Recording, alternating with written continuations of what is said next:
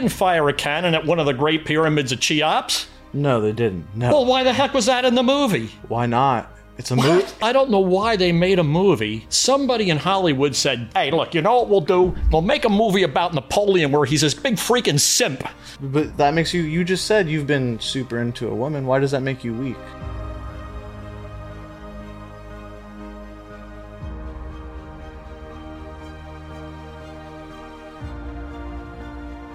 Welcome to The Real Generation Gap, the show where we review movies old and new from two different generational perspectives.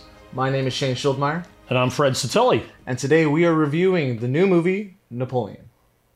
Before we dive into the review, please make sure to like and subscribe. Also follow us on Spotify. You know, if you want to listen to the show while you're on your way to work or you're at the gym, you could always check us out there as well. Let's get into the review. Somebody in Hollywood said, hey, look, you know what we'll do? We'll make a movie about Napoleon where he's this big freaking simp. I love your 1920s perception of a Hollywood guy. That's great. Oh, yeah. If I had a cigar, it'd even be better. Look, Morty, listen, we're going with the simp route on this Napoleon thing, okay? But you don't... There's all these love letters that he wrote to her and stuff. He was a simp. I don't see, like, if them portraying him as a simp. It seems like he was a simp. Well, thank God they finally made the Napoleon Simp movie, because I was hoping for the Napoleon, the incredible military strategist, the guy who recovered the economy. The French economy was destroyed by the French Revolution. They killed Robespierre, Louis XVIII, didn't want to be the king. They had a giant power vacuum. This guy came into the power vacuum. He made the country prosperous again. Economy, everybody was eating. Before that, everybody was starving. When he came, everybody was eating. Now, everybody was doing military. You know, it was a military country. And all the while, he was super in love with this chick. So why didn't he make love and art instead of soldiers? But why not both? He's a great general, but he's also passionately in love with this woman, even though she's cheating on him all the time. I just don't see why those are the same story. I'm accepting it. Yeah. I'm accepting that this movie was made, but I just got to wonder what the agenda was. Why would you make a movie like this? Why was it important for us to see Napoleon in this regard? I've been reading history for 50 years now, and this... A quarter of your life. Right, yeah. Pretty much, yeah. A little, you know. But, you know, on the off time, you know, in my spare time, I did it. I don't see a problem with that. It's one perspective of someone's entire life. There's so much to someone's life, and this one romance. So you think it's important for masculinity? I don't think it's important. I think it's what the director chose to do. Apparently, he did. Yeah. I want to know why. What was the compulsion to do that? How did he grow up that he said, you know, I'm going to make Napoleon the Simp movie? I don't think he said that. I think maybe he said, I want to focus on the love story here. Just like in Killers of the Flower Moon, it was a totally different movie. And then they said, let's focus on the romance aspect of it. Granted, this is not based on... Well, it is based on historical context, actually. Right. But... yeah, there was a love story aspect. Yeah, but that whole movie was supposed to be totally different. They focused on the romance aspect. Just like this. The director said, Napoleon's a really cool general... but there's also Napoleon's this awesome general, but there's also this love story going on where his wife's cheating on him. Do they actually love each other? Do we know he gets remarried, but he still writes letters to his ex-wife? I think it's a story. So underneath it all, he was a weak little boy. But that makes you just said you've been super into a woman. Why does that make you weak? Yeah. Because I was weak for a woman. I'm not proud of those times. That was a low point. That was a low point for me. No, I get it. I've been there too. When I allowed myself to be a doormat. Yeah, but it's reality. It's real. It happens to everybody. When you're in love, you're in love. Okay, well, hell's bells then. Yeah, and I don't see that. It was a great portrayal of Napoleon the Simp. Yeah, I don't think this was a great movie, but I don't think that was the problem. I'm not even really sure what the problem was, but I don't think it was that. Now, the same thing happened with the historical aspects, right? They didn't fire a cannon at one of the Great Pyramids of Cheops. No, they didn't. No. Well, why the heck was that in the movie? Why not? It's a movie, not a documentary. What?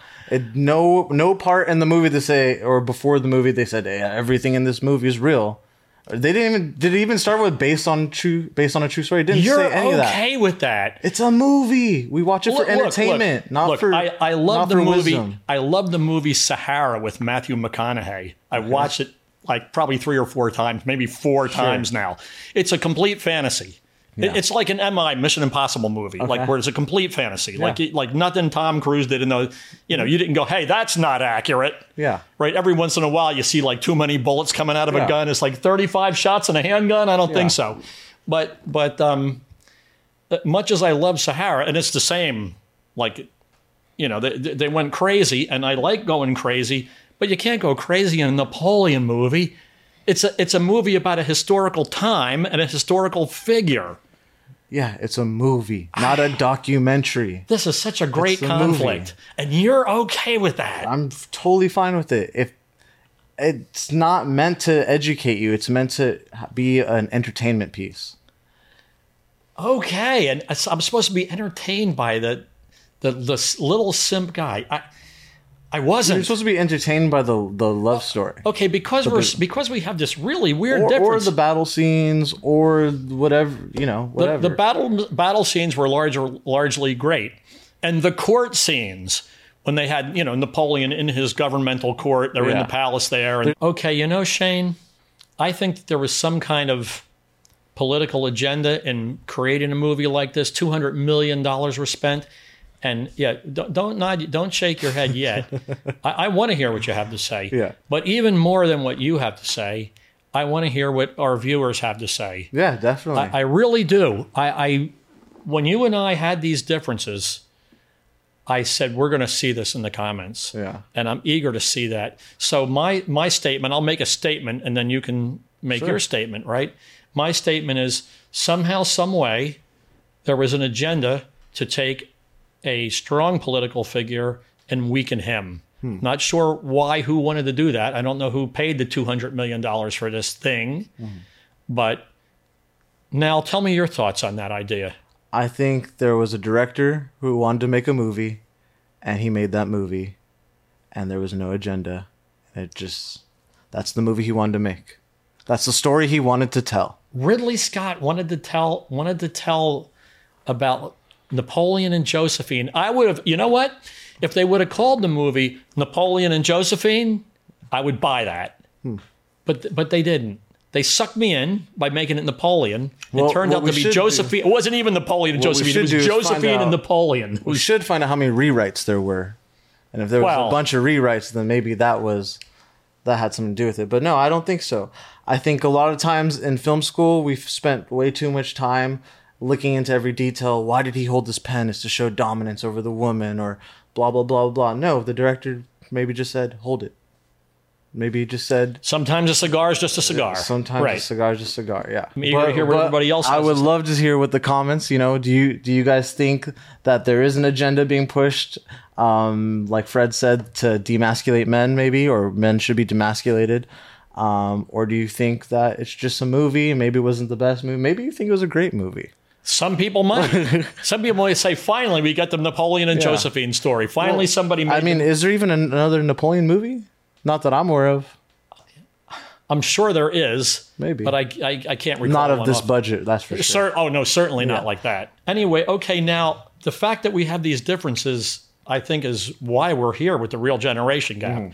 Because it's not even generational, it's a concept. Yeah. Right? There might be young people or old people that agree with you, and there might be young people and old people that see my vision of this thing. But you did say you didn't think it was a great movie. So what made it not a great movie for you?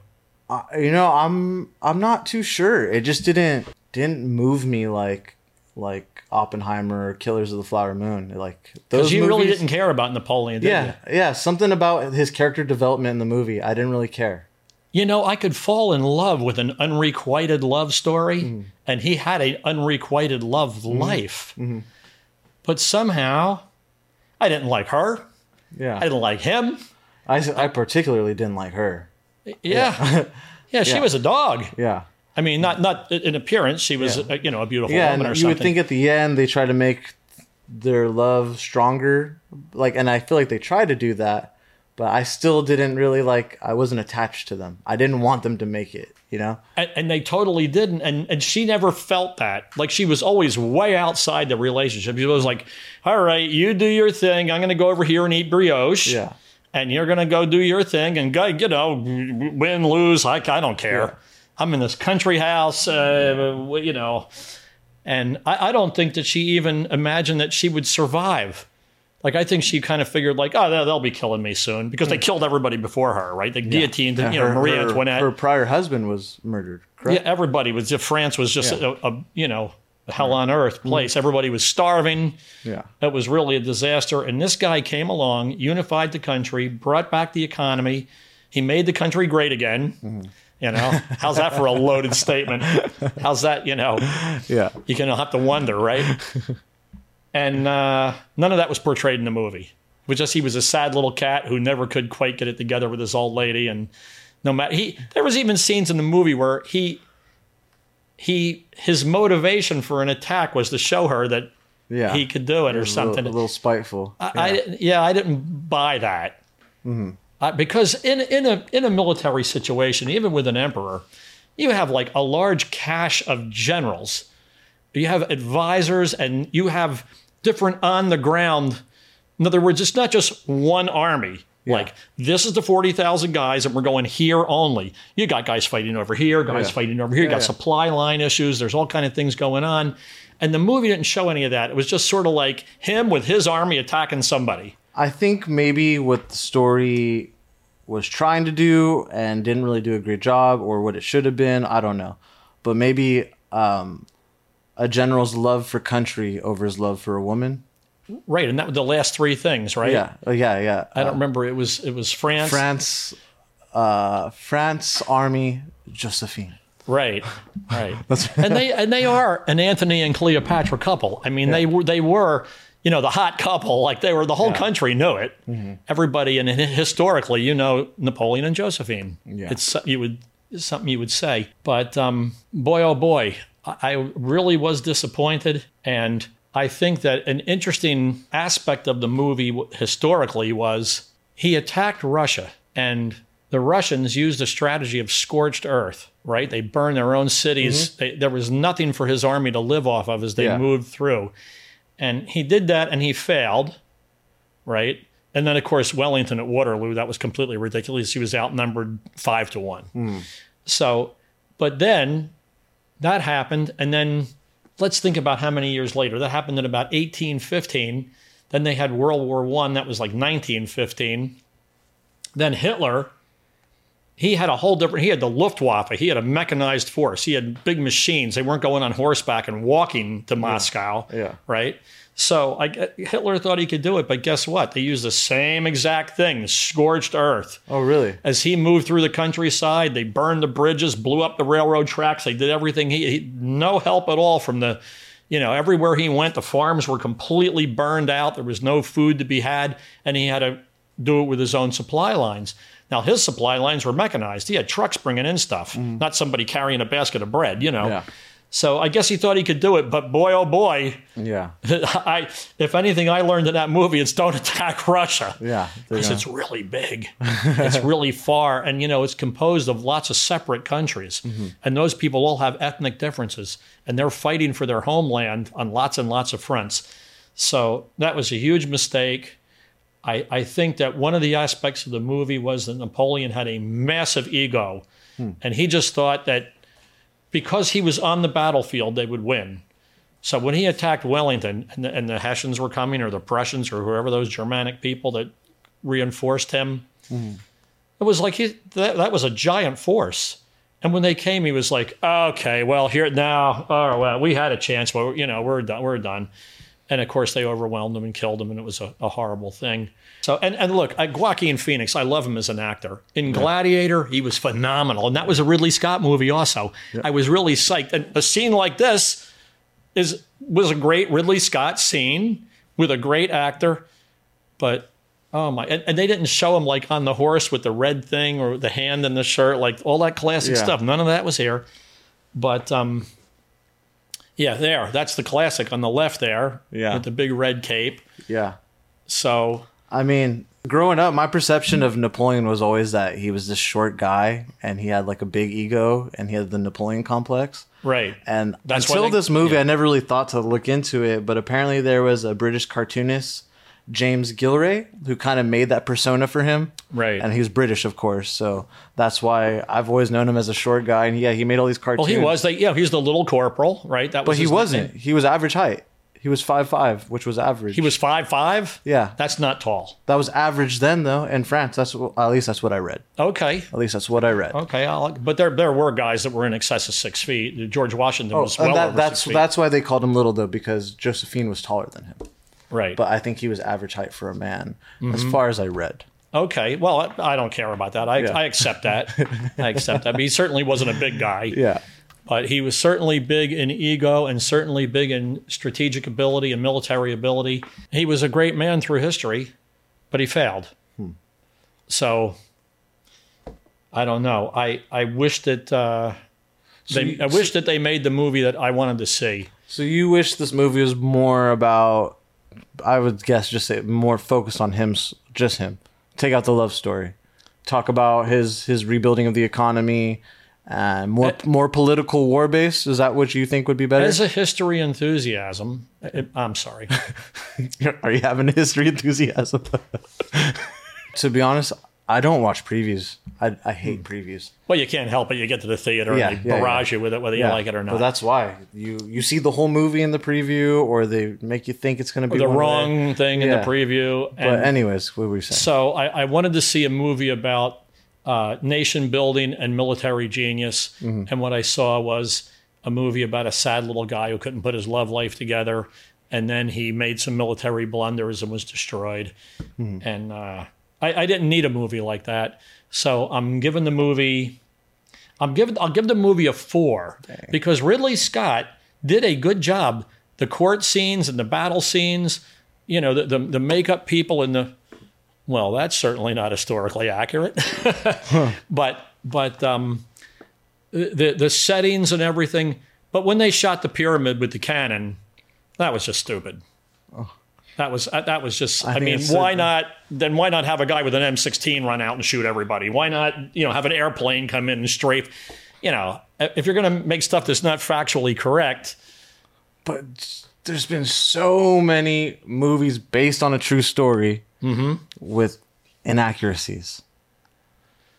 I wouldn't say and this was one of them, and I didn't like those either. I guess, I don't know. You seem to want something that was almost like a documentary. And I think I wanted to see something that just entertained me. But I didn't see any previews. I refused. Right. I tried not to watch previews. So I'm saying I'm giving it a 4 because of its construction, not of its content. You saying you wanted to see something that entertained you. Yeah. How entertained were you? Yeah. What do you give I'm as giving a score? It a 6.5. I don't think it was garbage. I don't think it was great. And it's a little better than a 5. It's a little better than neutral. I wasn't mad about it like you were. So I give it a 6.5. I mean, look at that. Do you know if he really said, what do you say? I found the crown of France. I found the crown of France in the gutter. I picked it up with the tip of my sword. Oh, I have no idea. That was pretty cool. I don't know if it was real, but that was cool. Right. I would have to, after the canon thing, I can't assume anything, but that must have been taken from history. I didn't contest that. Yeah. But what a mess. I was disappointed in the movie, and I couldn't see it the way you see it because I had a need. Yeah. I needed to see a different kind of movie. It didn't satisfy me. And if they had somehow blended this better or given me something, let me ask you this. I think most of the people who are going to Napoleon, they want to see a fantastic war movie. They don't want to see a love story. Yeah, and I get that. Did it bother you that there was no French accents at all? Did that bother you at all? There was no accents. Germans, not really. That didn't accent. bother me. Okay. I'm an American. I speak English, and this is a movie made for Americans in America. Yeah. So the fact that they did that, in fact, bad accents, it's even worse. Yeah. So you're happy they just chose to not even go there. I think they had one or two like French expressions that they might have used or something like that. So yeah, don't fake that. But I didn't think it was necessarily a bad movie. I didn't think it was a great movie. And yeah, let's see what the comments think. Okay. Thank you for watching The Real Generation Gap. Let us know what you guys think in the comments. Was there some hidden agenda in this movie? Or was it just a movie? We want to know. I've been Shane Schuldmeyer. I am Fred Satilli. And as always, guys, please like, comment, subscribe. Like I just said, comment. Let us know what you guys think. Please give us a like. Even better, give us a subscription so we can keep doing these movie reviews for you guys. And like I said before, check us out on Spotify if you're on your way to work. If you're at the grocery store and you don't have time to be on YouTube, we're on Spotify and a few other places you can find podcasts. But check us out there.